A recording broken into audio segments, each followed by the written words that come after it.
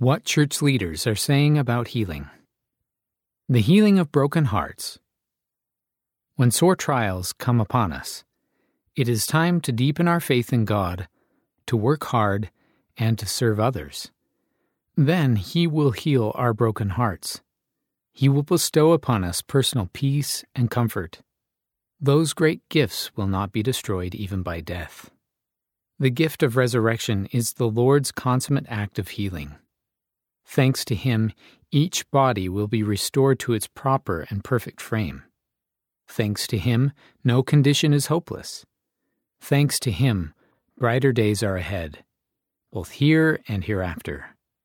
Real joy awaits each of us on the other side of sorrow. I testify that God lives, that Jesus is the Christ, the Master Healer. President Russell M. Nelson, President of the Church of Jesus Christ of Latter-day Saints. Seeking healing in holy places. When we stand in holy places, our righteous homes, our dedicated chapels, the consecrated temples, we feel the Spirit of the Lord with us. We find answers to questions that trouble us, or the peace to simply set them aside. That is the Spirit in action. These sacred places in the kingdom of God on earth call for our reverence, our respect for others, our best selves in living the gospel, and our hopes to lay aside our fears and seek the healing power of Jesus Christ through His atonement. There is no room for fear in these holy places of God or in the hearts of His children. Why? Because of love. God loves us, always, and we love Him. Our love for God counters all fears, and His love abounds in holy places. Elder Ronald A. Rasband, of the Quorum of the 12 Apostles. We can be made whole. As you study Christ's life and teachings in a myriad of ways, your faith in Him will increase. You will come to know that He loves you individually and understands you perfectly. In His 33 years of mortality, He suffered rejection, persecution, bodily hunger, thirst and fatigue, loneliness, verbal and physical abuse, and finally, an excruciating death at the hands of sinful men. In the Garden of Gethsemane and on the cross of Calvary, He felt our pains, afflictions, temptations, sicknesses, and infirmities. No matter what we have suffered, He is the source of healing.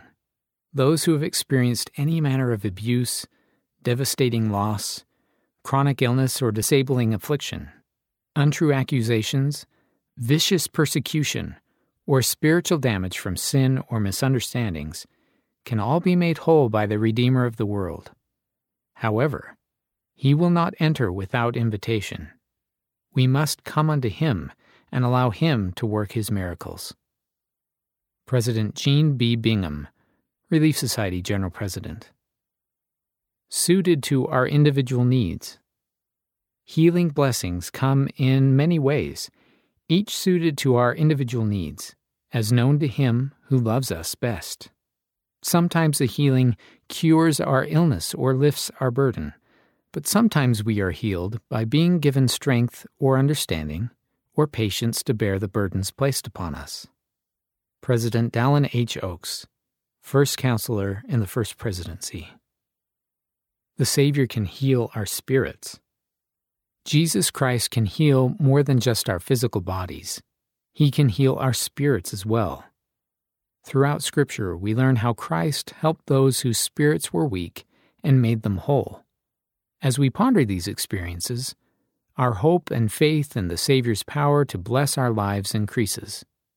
Jesus Christ can change our hearts, heal us from the effects of injustice or abuse we may experience, and strengthen our capacity to bear loss and heartache, bringing us peace to help us endure the trials of our lives, healing us emotionally. Elder Matthew L. Carpenter of the 70. Seeking help from God and others. Black clouds may also form in our lives which can blind us from God's light and even cause us to question if that light exists for us anymore. Some of those clouds are depression, anxiety, and other forms of mental and emotional affliction. They can distort the way we perceive ourselves, others, and even God. They can affect women and men of all ages in all corners of the world. When our minds are suffering, it is appropriate to seek help from God, from those around us, and from medical and mental health professionals. I testify to you that through cloud and sunshine, the Lord will abide with us. Our afflictions can be swallowed up in the joy of Christ. Alma chapter 31, verse 38. And it is by grace that we are saved, after all we can do. 2 Nephi chapter 25, verse 23. Sister Reina I. Alberto, Second Counselor in the Relief Society General Presidency. We are all in need of repair. If you feel small and weak, please come unto Christ, who makes weak things strong. The God of creation who breathed life into the universe surely has the power to breathe life into you. Surely he can make you of the genuine spiritual being of light and truth you desire to be. But this cannot happen if we hide behind personal, dogmatic, or organizational facades. Such artificial discipleship not only keeps us from seeing ourselves as who we really are, but it also prevents us from truly changing through the miracle of the Savior's atonement.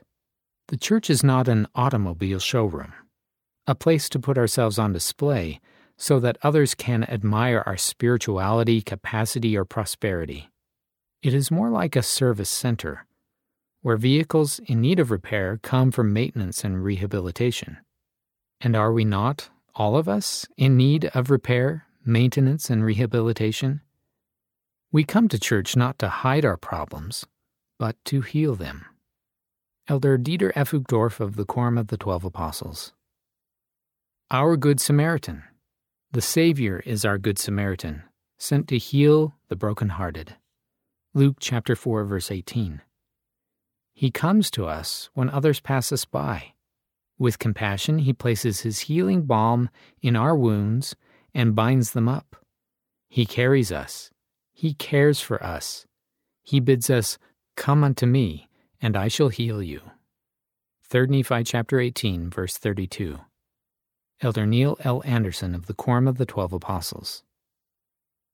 Hope and peace are always available.